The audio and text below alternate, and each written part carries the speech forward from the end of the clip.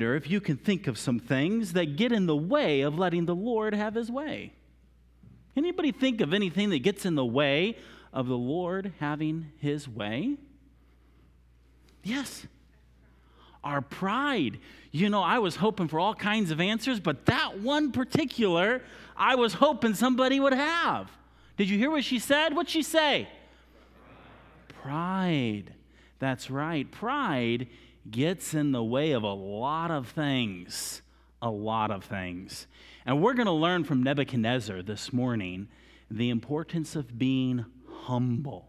Now, humble isn't exactly the opposite of pride, but it's in the right direction. But we're going to talk about that a little bit later. But before we do, let us pray together. Our gracious and good and great Almighty God, we bow before you here this morning, acknowledging your greatness, acknowledging your glory and majesty. And as we see ourselves, we wonder that you even take thought of us. But at the same time, we rejoice and our hearts are thrilled, knowing that we are your most cherished creation. And so, Lord, I pray that as we learn today from the life of Nebuchadnezzar, as we learn from his testimony, that we would learn the importance of being clothed with humility, and most importantly, the importance of praising and worshiping you. And so, Lord, teach us now, we pray in your name. Amen. Take your Bibles and turn to Daniel chapter 4. Last Sunday afternoon, we spent a little bit of time in this chapter learning about Nebuchadnezzar.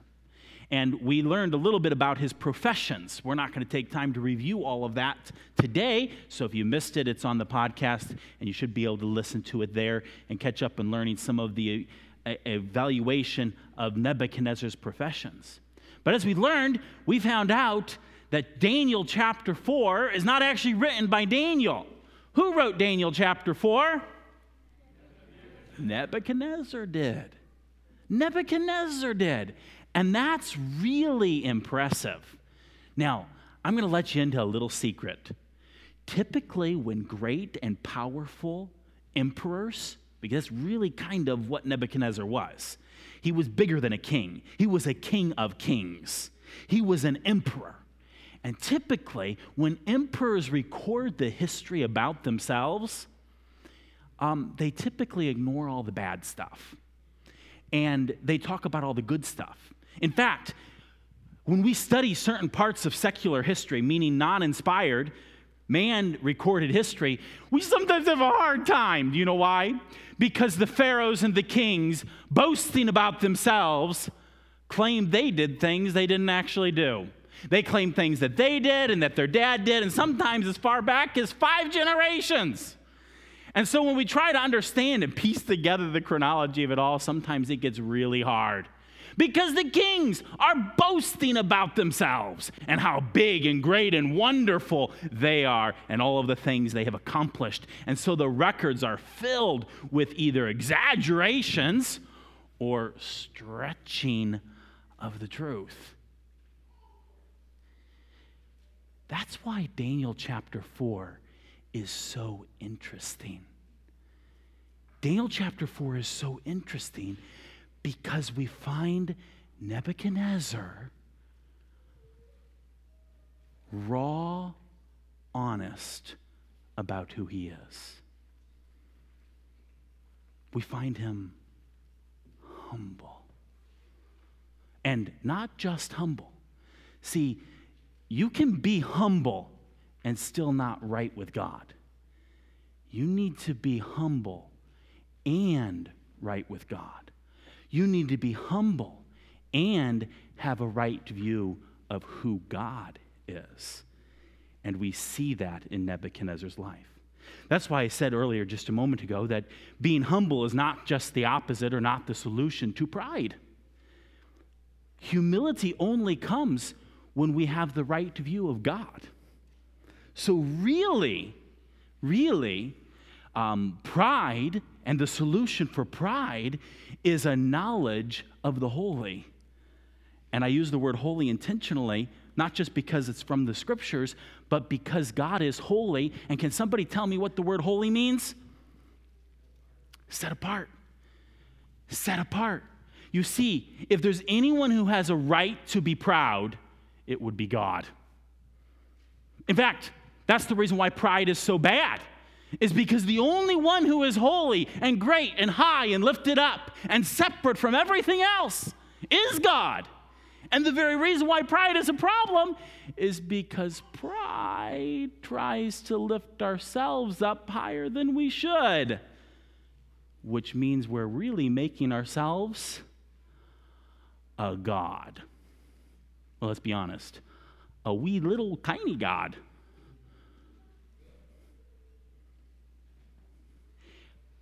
Nebuchadnezzar began to understand this. This morning, we're going to learn some things from Daniel chapter 4, but we're also going to learn some things that are recorded for us in secular history. And what's also intriguing now is we compare the Bible record to secular history. It makes the record of Daniel chapter 4 even more fascinating and exciting, as we actually do learn about the greatness of Nebuchadnezzar. But before we do that, let's do a wee bit of review. Oh, you've got all the answers up there. I wanted to start off like this here. Our acronym, our outline for the book of Daniel. Our phrase is Daniel's faith. Can someone shout out for me what the D stands for? All right, he's got his first one, so he's got to be quiet. Somebody else has got to try. Daniel is favored by Nebuchadnezzar. What's the A stand for? Yes, answer to the king's dream. Now, just a note for you all. That was the first dream we learned about Nebuchadnezzar when he dreamed and had a vision of an image. Remember, of gold, silver, bronze, iron, and iron mixed with clay. Today, we're going to learn about a different vision, a different dream. And this one is not about an image, it's about a tree. Okay? So keep that straight. Daniel chapter 2 was about an image dream Nebuchadnezzar had, and Daniel chapter 4 is about a tree vision Nebuchadnezzar had. So we've got Daniel's favored by Nebuchadnezzar in chapter 1. Daniel answers Nebuchadnezzar's dream and gives the interpretation of it in Daniel chapter 3. In Daniel chapter 2, what's the N stand for?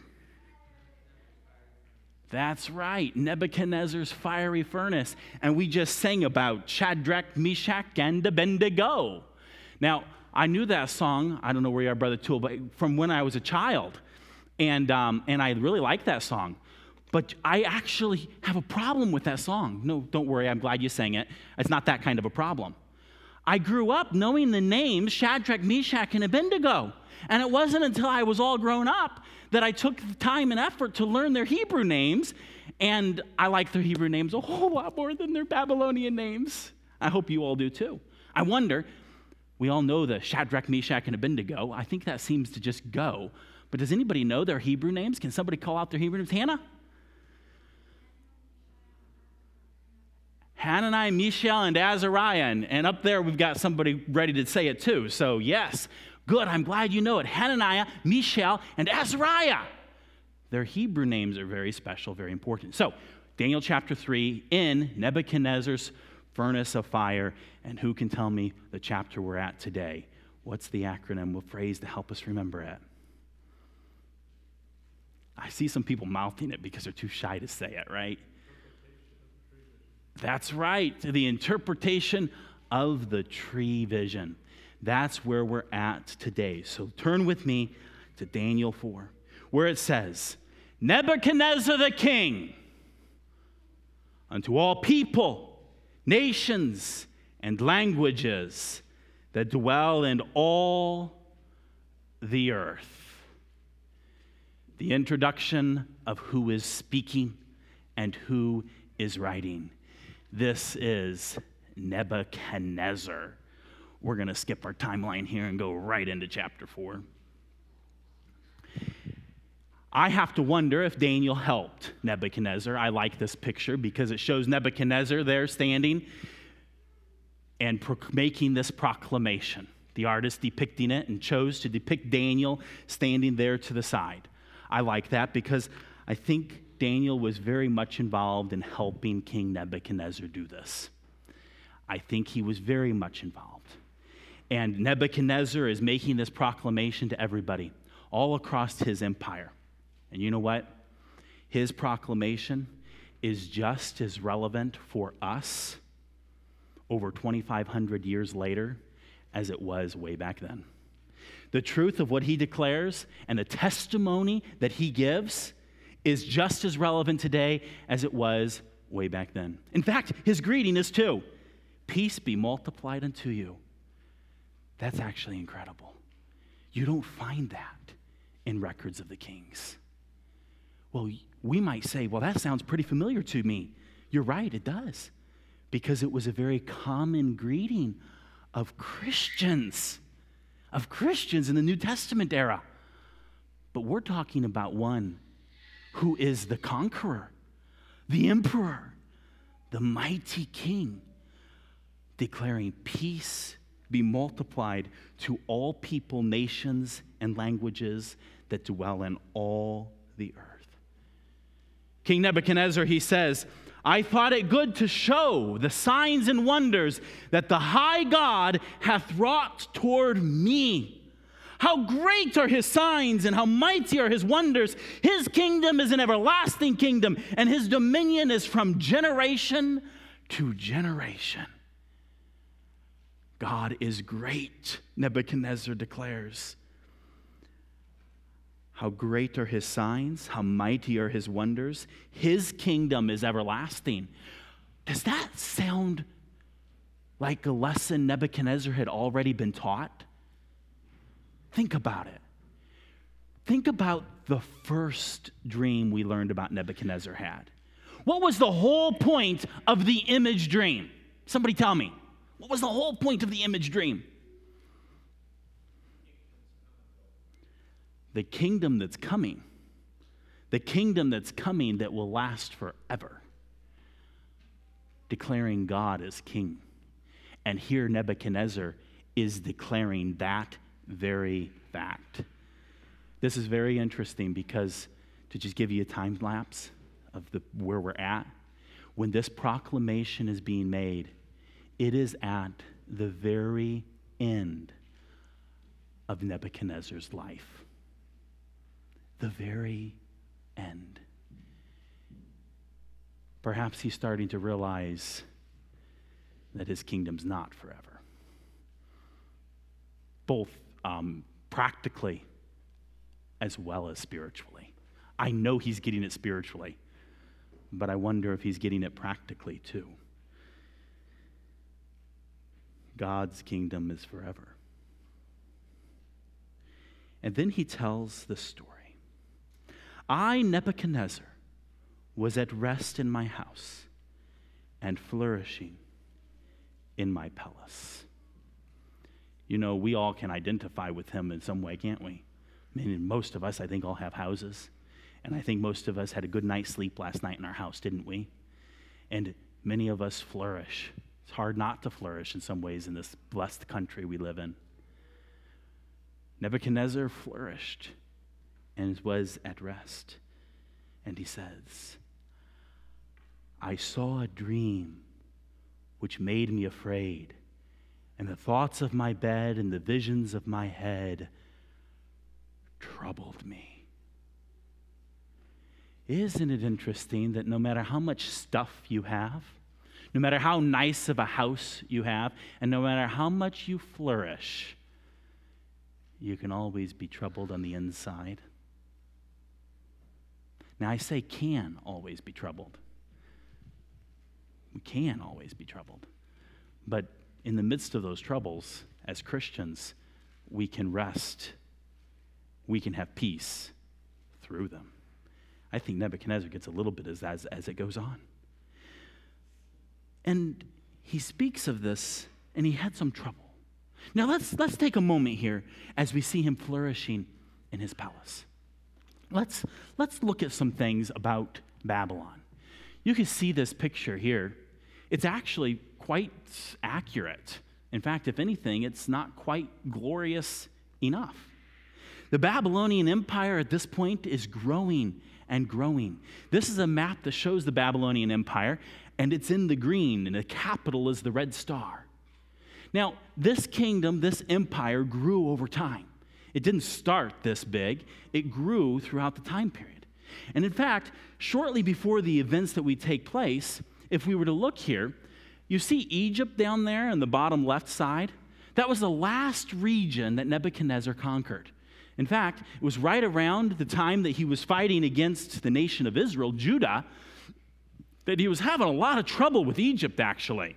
So while Daniel's been here in Babylon, and we've been learning all about Daniel, let's not forget the fact that back in Jerusalem for much of this time, Jerusalem has still been besieged, and there's been the famine, and there's all that trouble with Babylon has been going on back then, at the same time as these events.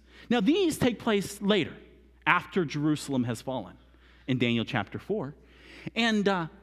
But just recently, Nebuchadnezzar has conquered Egypt. Now, you may not think that was a big deal, but that was a big deal. Egypt was one of the world powers. I mean, to put it in perspective, and it's not totally fair and parallel, but it would be like Russia taking over the United States. That'd be a big deal. Two world powers and dominating each other. That was the big deal. So Nebuchadnezzar has just recently, before the events here of Daniel chapter 4, conquered and expanded his empire to include Egypt. And so he is great. When he says that he is flourishing in his palace, he is. His palace, his treasuries are overflowing with riches and wealth. Riches and wealth that he has accumulated, riches and wealth that he has conquered and brought back to Babylon. He is overflowing with wealth, gold, silver, all precious things you could imagine. The city of Babylon itself, during the reign of Nebuchadnezzar, has grown and become a great city. This was the symbol of his power. The city was protected by a system of double walls. So not just was there one wall around the entire city, there were two walls around the entire city, meaning that if anyone was going to conquer Babylon, they were going to have to bust through the first wall, and then they were going to have to bust through a second wall, and that's not easy. It was actually, in some regards, an impregnable city, which may be all the more surprising why they got conquered. The walls of this city were so wide that chariots, it was like a 2-lane highway, that on top of the wall, chariots could pass beside each other. It was more than 25 feet wide. There were 40 feet between every tower. And there were 260 towers that were around this fortress city. And not only was it this huge fortress of a city, it was beautiful. Throughout the city, it was decorated with a beautiful blue glaze. And then in other places, decorated with other multicolored glazes and gold leaf. All throughout the city, there was beautiful adornment. In the main thoroughfare coming into the city, there was this massive, major parade route. It was like a highway, but it was a parade route. And it went for 2/3 of a mile. It was 70 feet wide. It was called the Procession Street. It came to the Ishtar Gate.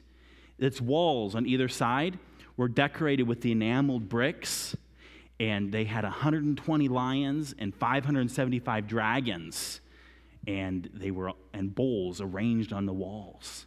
Actually, if you were to go to Chicago at the Oriental Museum, you can see they've been able to rescue some of these pieces, and they're on display, put on the walls in that museum there.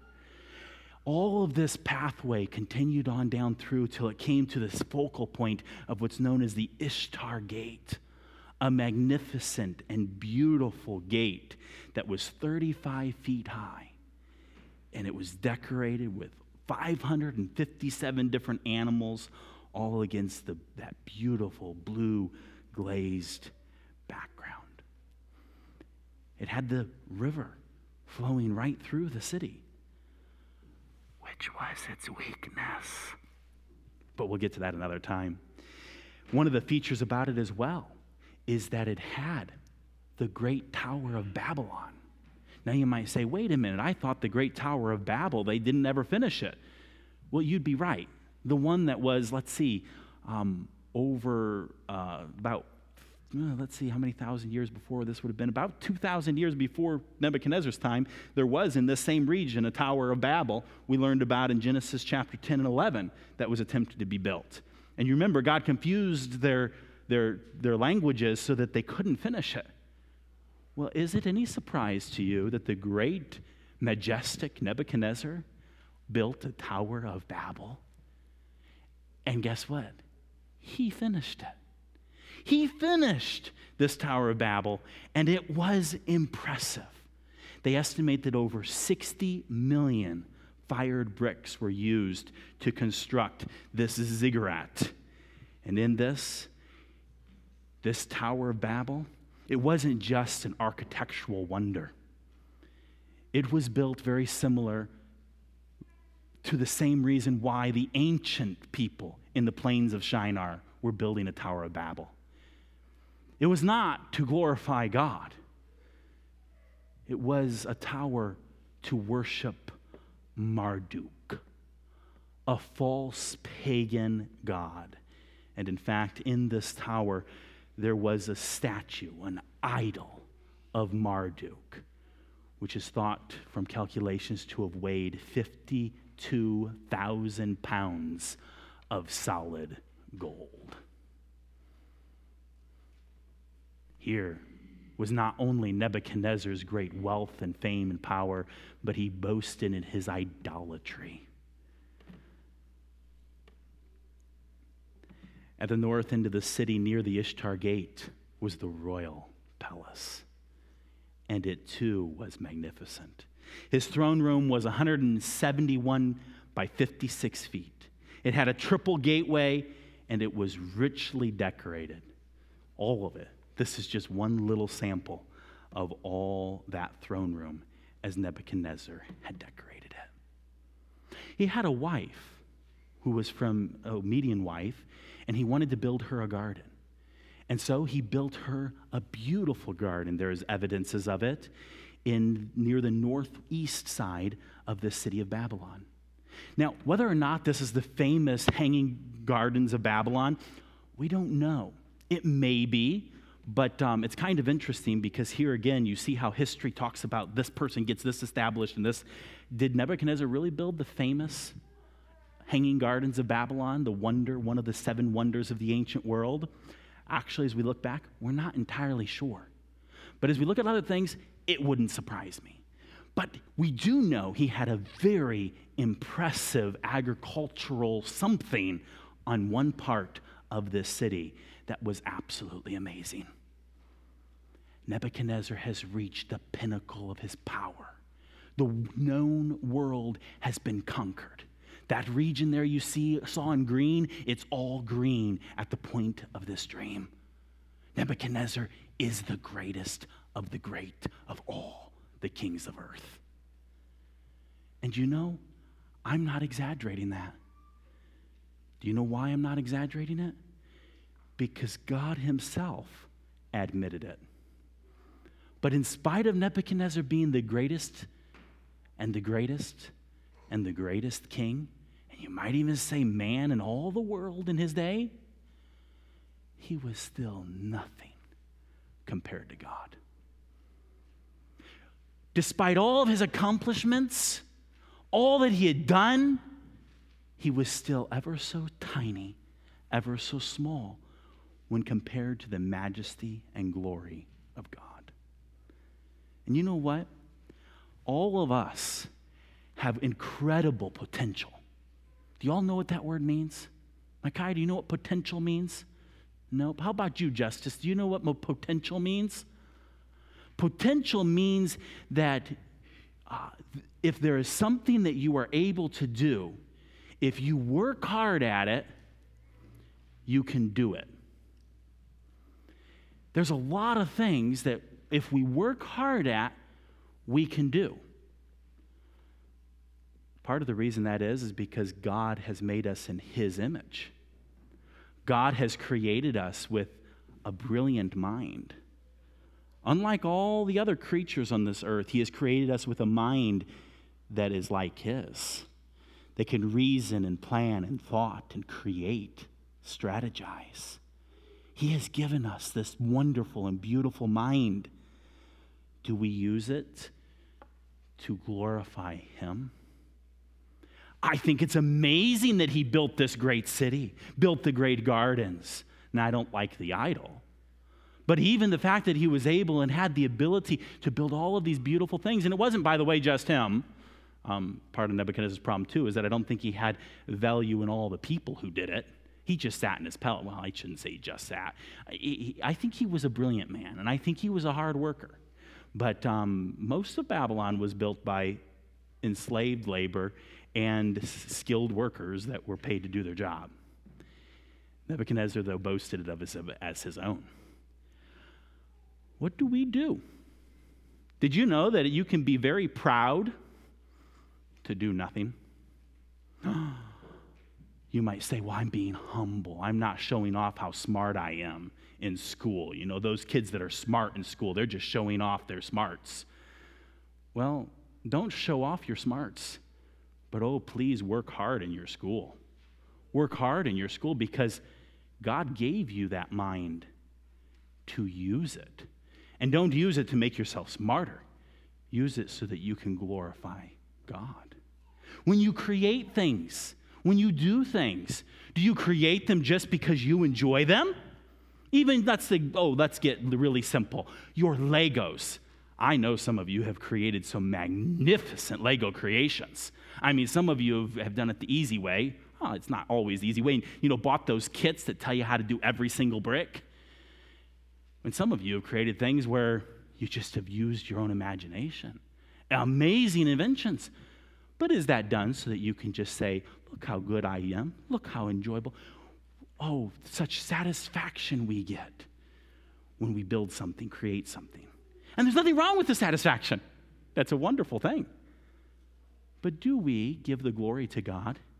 And as we look at that creation, do we say, thank you, God, for giving me a mind to be able to put this together? Thank you, God, that I can use these fingers you gave me to take those ever so finicky pieces and put them in the right spot. Even when it's not Lego brand. Oh, there's no Lego loyalists in here? I thought I'd get some joke cracks out of that one. God has given us all that we have in our abilities. Every breath we take, every beat of our heart is because of our God. And so in everything, we glorify Him. In everything. And Nebuchadnezzar didn't learn that until the end of his life. But do you know why he's making this decree in Daniel chapter 4? So that all of us, all the peoples of the world, reading this account don't have to wait till they're old, frail men to realize that everything we have is because of God. And to praise Him and worship Him and walk humbly with Him. Nebuchadnezzar was great. He was at rest and he was flourishing like those weeds in your garden do. Seems like the weeds flourish more than the vegetables. But that which is flourishing and growing so wonderfully, this was Nebuchadnezzar. He had it all. But in verse 5, he had a dream that made him afraid. And so it says in verse 6, therefore made I a decree to bring in all the wise men of Babylon before me, that they might make known unto me the interpretation of the dream. Then came in the magicians and astrologers, the Chaldeans and the soothsayers, and I told the dream before them, but they did not make known unto me the interpretation thereof. But at last, Daniel came in before me, whose name was Belteshazzar. I think this is great. He's identifying him as Daniel, using his Hebrew name, and then he uses the name he gave him, by which he was known throughout the empire. And I'll let you in on a little hint. I think that Belteshazzar had been ruling as the emperor of the kingdom for the past 7 years. And so when he brings up his name, everybody in the empire, I think, knew him. We'll talk about why I think that later. And it says here that Daniel came in before me, whose name was Belteshazzar, according to the name of my God. That identifies that he gave him a different name, but yet honors him by giving him his real name, in whom is the spirit of the holy gods. And before him I told the dream, saying, O Belteshazzar, master of the Meshachs, because I know that the spirit of the holy gods is in thee, and no secret troubleth thee, tell me the visions of my dream that I have seen, and the interpretation thereof. Thus were the visions of mine head in my bed. I saw, and behold, a tree in the midst of the earth, and the height thereof was great.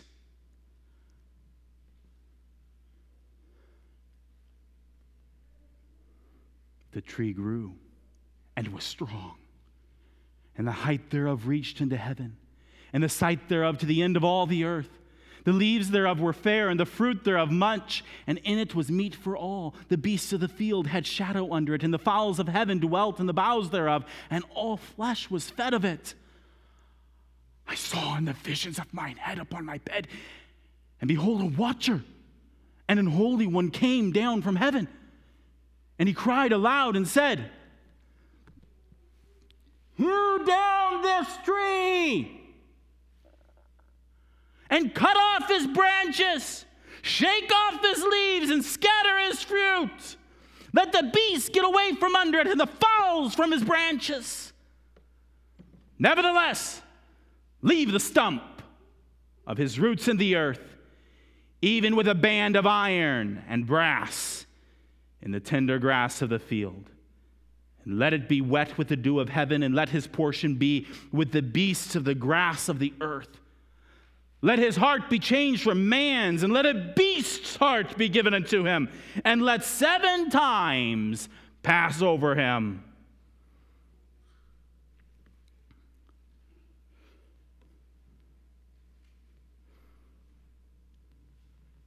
This matter is by the decree of the watchers, and the demand of the word of the holy ones, to the intent that the living may know that the Most High ruleth in the kingdom of men, and giveth it to whomsoever he will, and setteth up over it the basest of men.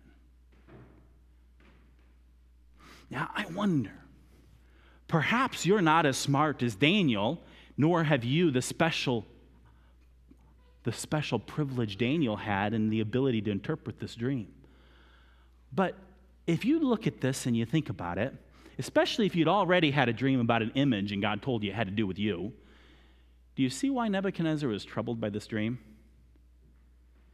The truth of the matter is, without Daniel, Nebuchadnezzar had enough information from that watchman to know what he really needed to know. And that was this, that the Most High ruleth in heaven. He rules in the kingdom of men. He is the God of all kings. He is the God of all creation. Nebuchadnezzar had that much. But as he's telling his story he continues in verse 18. He says, This dream I, Nebuchadnezzar, have seen. Now therefore, O Belteshazzar, declare the interpretation thereof, for as much as all the wise men of my kingdom are not able to make known unto me the interpretation, but thou art able, for the spirit of the holy gods is in thee. Now, I wonder if you were one of those wise men of Babylon, coming before that great king, do you think you could have given him any interpretation, having already known what you just heard? Actually, I think you could. I think every one of you, even down to the smallest children, could give the basic details and the basic important part of this vision. It's what? It's that the living may know, including you, O King Nebuchadnezzar, that the Most High ruleth in the kingdom of men, and he gives it to whomsoever he will. What's that mean? Humble yourself, king. Acknowledge him as King of kings. Acknowledge him as God of gods. Acknowledge him as the creator. Look at how Daniel replies. Verse 19. Then Daniel, whose name was Belteshazzar, was astonished for 1 hour. He didn't just jump up and give the interpretation of the dream to the king. And his thoughts troubled him. You might say, why? This is an easy one. Daniel knew more than the obvious. So the king spake and said, Belteshazzar, let not the dream or the interpretation thereof trouble thee. And Belteshazzar answered and said, My Lord, the dream be to them that hate thee, and the interpretation thereof to thine enemies. Brothers and sisters, Daniel sets forth for us in this point a wise example.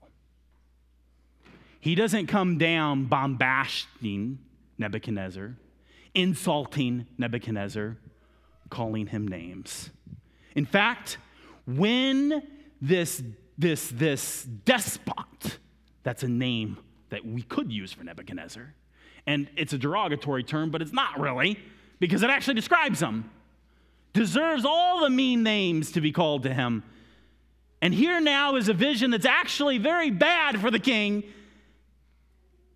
Daniel is troubled, and he shows to him respect, and he actually prefaces and begins his thing by saying, let it be for those who hate you and are your enemies. Not to you. But then he goes on and tells him the truth. The tree that thou sawest, which grew and was strong, whose height reached unto the heaven, and the sight thereof to all the earth, whose leaves were fair, and the fruit thereof much, and in it was meat for all, under which the beasts of the field dwelt, and upon whose branches the fowls of heaven had their habitation. It is thou, O king, that art grown and become strong, for thy greatness is grown and reacheth unto heaven, and thy dominion to the ends of the earth.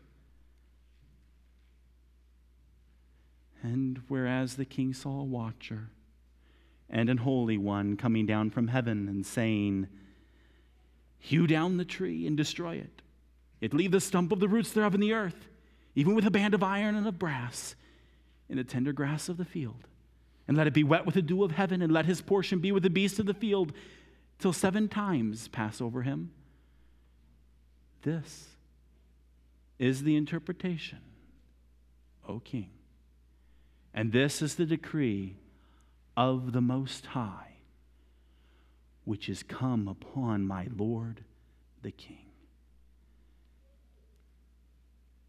That they shall drive thee from men, and thy dwelling shall be with the beasts of the field, and they shall make thee to eat grass as oxen, and they shall wet thee with the dew of heaven, and 7 times shall pass over thee, till thou know that the Most High ruleth in the kingdom of men, and giveth it to whomsoever he will. The tree was chopped down, the leaves and the branches were scattered. Daniel is prophesying that Nebuchadnezzar was going to live like an animal. till 7 times passed over him. Imagine that. The greatest emperor of the world, flourishing at rest in his palace, being told that he will live like an animal. Till when? Did you catch it? Somebody look here and stand up and read for me. Till what? Hint, middle of verse 25. Somebody stand up and read it to me. The Most High ruleth in the kingdom of men and giveth to whomsoever he will. There it is. Nebuchadnezzar, will you know? Will you know? Verse 26 is interesting because he goes on and he says, and whereas they commanded to leave the stump and the tree roots, thy kingdom shall be sure unto thee. After that thou shalt have known that the heavens do rule. This isn't talking about some astrology. It's talking about the God who created the heavens, who lives in the heaven. Wherefore, O king, let my counsel be acceptable unto thee, and break off thy sins by righteousness, and thine iniquities by showing mercy to the poor, if it may be a lengthening of thy tranquility. Here is the message. King, look here.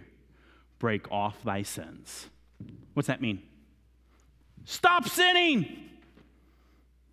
Stop sinning!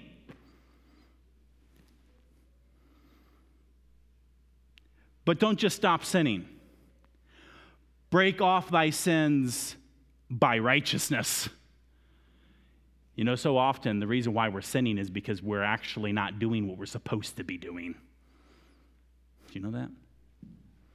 Very often we are sinning because we're not doing what we're supposed to be doing.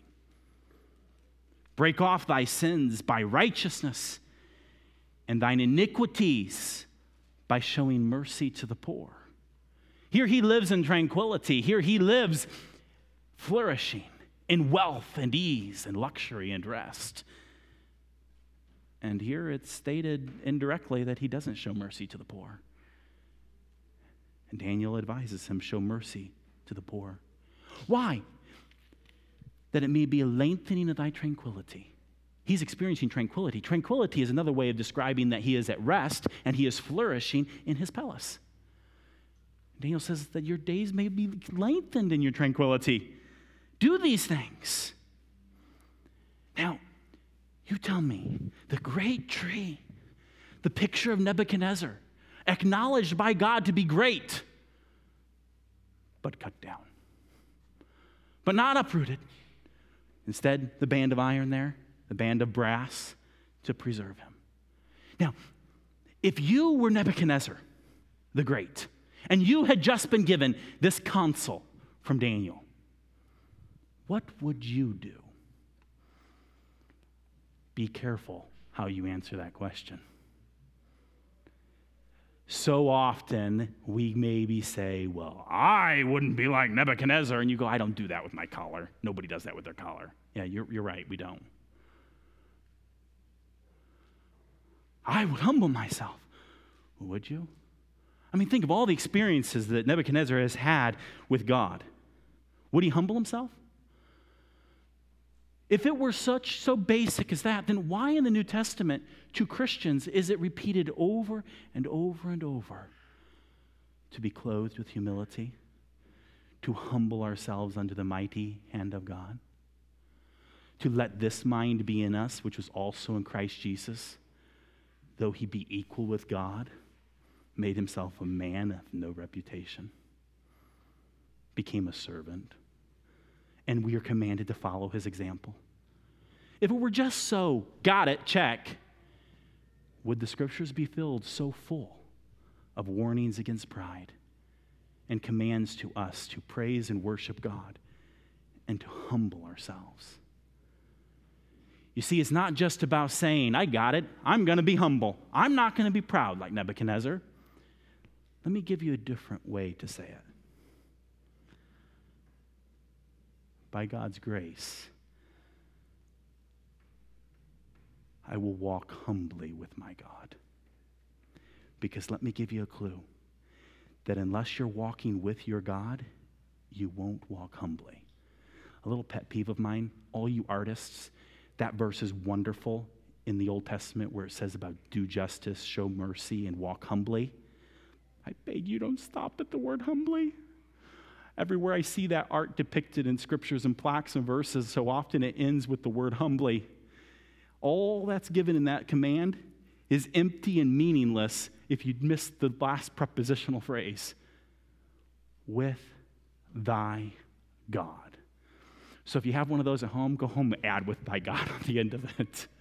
Sometimes I'm at people's homes and I say, can I mark on your art? I only do that to people I know really well. I know somebody here, I did it too, but anyway. It's so important, that little prepositional phrase. With thy God. Humility is not about me trying to be lowly. It's about me recognizing who I am before the great God who created me and presenting myself, as Brother Reisinger shared 2 weeks ago, presenting myself to him. It's a here am I. That's what the humbling is. It's not fasting. It's not going through some humiliating exercises. It's not denying yourselves luxuries. It is presenting yourself to God. Here am I. Use me. I'm yours. And praising him. The solution for pride is worship. Worship is the exalting of God. Seeing him for who he is. Because when we see him for who he is, we will automatically be humbled. It's a natural thing that will happen. We will naturally be humble. Will Nebuchadnezzar, will he humble himself? Will Nebuchadnezzar present himself to God? You know what? I intended to cover this, but I think I'll just leave you all in suspense. Will he? Now, do something for me. Some of you know the history. Some of you don't. You may be surprised by that, but some of you don't know the history. Don't forget that there's some here who don't know what's going to happen here. After last week, I shared some of this detail. Some people came, I never knew that. That's okay. And actually, for all of you who do know it, put yourself in that position. If you had experienced this dream, you would certainly see, of course, Nebuchadnezzar, he will humble himself. Will he not? He will humble himself. Would he not? I would. Would you? You know why these things are written for our learning? That we may learn by them. Nebuchadnezzar has had object lesson after object lesson. He's had preaching pretty much his entire reign. You know, Daniel has been in his court from the first or second year of his reign, and if you actually do the calculations, likely before he actually became emperor. Daniel has been there all of this time, having an influence on the king. At this point, he is second in the kingdom. Daniel's been right there beside him. Got Nebuchadnezzar with a good preacher. Will Nebuchadnezzar choose to listen to what he has been commanded to do? Well, no, we're going to leave it there. You all thinking, wait a minute, Nebuchadnezzar wrote this. I just gave it away, didn't I? Well, we'll find out. But I beg you, would you take time to actually read back through this chapter? And focus and meditate especially on the end of what God wanted to teach Nebuchadnezzar. Because I'll let you in on a secret. What God wanted to teach Nebuchadnezzar is the same thing that he wants all of us to know. What God wanted to teach Nebuchadnezzar is the same thing he wants to teach to you and wants to teach to me. He wants to teach it to the governors and the rulers, even in our own nation. Last Sunday afternoon, I shared with you that billboard that was shared in the neighboring states around California. I have printed in the back for you a copy of a letter that a pastor in California, John MacArthur, sent to the governor, appealing to him. You know, that letter is very similar to this dream. It's different. but how important it is for every man, woman, and even child to learn the truth of Daniel chapter 4. That we walk humbly with our God. Gracious God, we acknowledge you today as the Creator. We acknowledge you as God of all. We acknowledge you as glorious and almighty and all-powerful. May we in our pride, in our accomplishments, in all of our lives, know you to be God and worship you. May we exalt you, lift you up, praise your holy name. And in doing so, would you give us the proper view of ourselves, that we would see and know our need to walk humbly with you. May we be filled with your Spirit. May we present ourselves to you. We pray in your precious name. Amen.